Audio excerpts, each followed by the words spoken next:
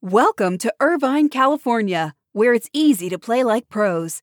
At the heart of Irvine's competitive culture is Great Park, the region's premier 194-acre multi-sport complex, equipped for youth teams to Olympians and everything in between.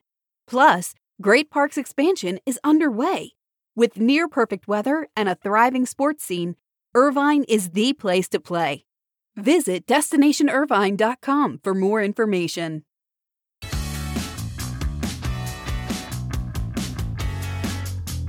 Well, we have our World Series matchup, and that'll be your lead story for this morning's Buzzcast. It is Monday, October 19th, the start of another week.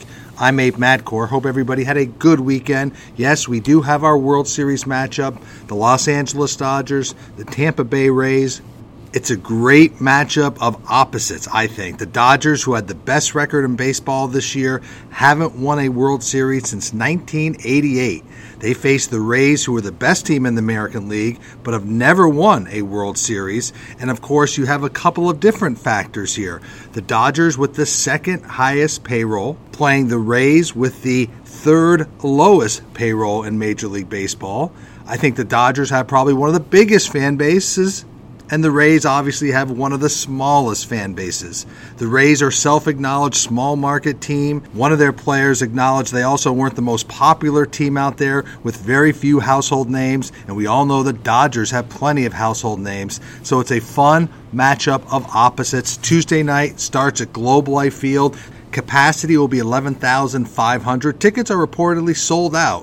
What will I be watching? Of course, I'll be watching the ratings, and we'll have more ratings discussion later in the Buzzcast. But for Major League Baseball, they have to feel very good. They haven't had a positive coronavirus test in almost 50 days, including the last 30 days of the regular season and into the postseason. Now they can start a World Series. Of course, they're holding their breath because they want to get to the finish line. But once they started playing, I saw this stat over the weekend, once they started playing games, baseball had only 57 players test positive, which is relatively a small number, and baseball, after a rough start, has been on a very good rhythm and roll, and now they can see their finish line. A World Series matchup, Dodgers-Rays, starts Tuesday night from Globe Life Field. Shifting to the NFL, the league will have fans at 9 of its 15 games this weekend. One of the most recent markets yesterday was Philadelphia, where the Eagles welcome around 6,000 fans Sunday to Lincoln Financial Field. Attendance yesterday ranged from 5,200 in Carolina to as many as 16,000 in Tampa and Jacksonville. Now we can add the state of Maryland, as that state will allow fans into sports venues for future games under an order issued Friday by Maryland Governor Larry Hogan. That means the Ravens and the Washington football team will be allowed to host spectators up to 10% of their typical capacity. So again, we're seeing more and more states, more and more cities open up venues for limited capacity. Speaking of limited capacity, about 10,000 fans were at Kansas Speedway for yesterday's NASCAR Cup Series playoff race, and that was the first time fans had been let into the track this year. And we all know about the term Bills Mafia, referring to the Buffalo Bills' rabid fan base. Well, the Bills are seeking to trademark Bills Mafia, with plans to use the phrase on all forms of apparel and novelty items. Look for that trademark to be completed within the next 8 to 10 months. Unfortunately, for the last 3 Mondays, I think I've had a sad note in the morning Buzzcast. Well, today is another one.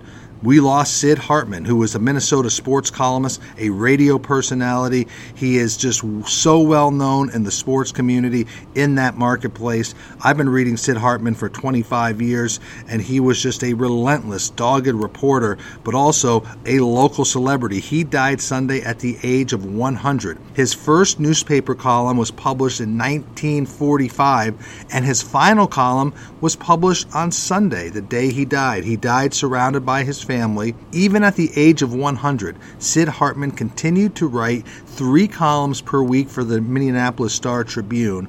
He did 4 during the football season. He also served as co-host of a Sunday morning radio talk show in Minneapolis. Sid Hartman was famous for his columns called Jottings, which were just notes of seen and heard around the Minneapolis sports community. He was a real power broker in that sports business community as well.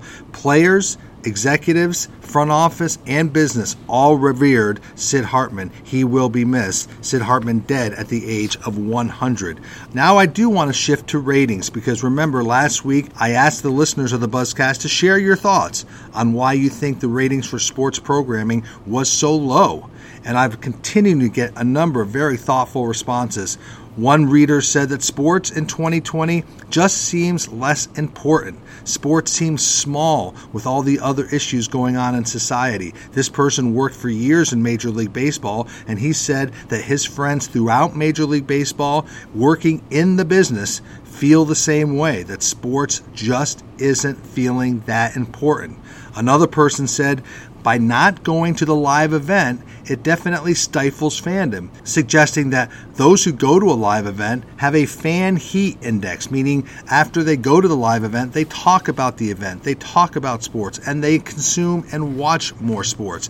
Without that live event experience, that fan heat index dramatically diminishes. Another reader said, games are just much less compelling to watch with few or no fans in the stadiums. And that is the reason they're watching less and less sports. And that was a consistent theme. As last night I got an email from someone who I trust saying ratings have declined because of lack of real fan participation and connectivity to the events. For years we've taken that for granted, but when you watch a game and you don't see that participation and connectivity, it allows you to easily tune that game out. More and more interesting opinions and thoughts from listeners of the Morning Buzzcast about why sports ratings continue to be so soft. If you have other thoughts or you want to share them with me, please keep sending them to me, keep texting them or emailing them to me, amadcor@sportsbusinessjournal.com. So that is your Morning Buzzcast for Monday, October 19th. Again, I'm Abe Madcor. Hope everybody has a very good start to your week. Stay healthy, stay safe, and be good to each other, and I will talk to you tomorrow.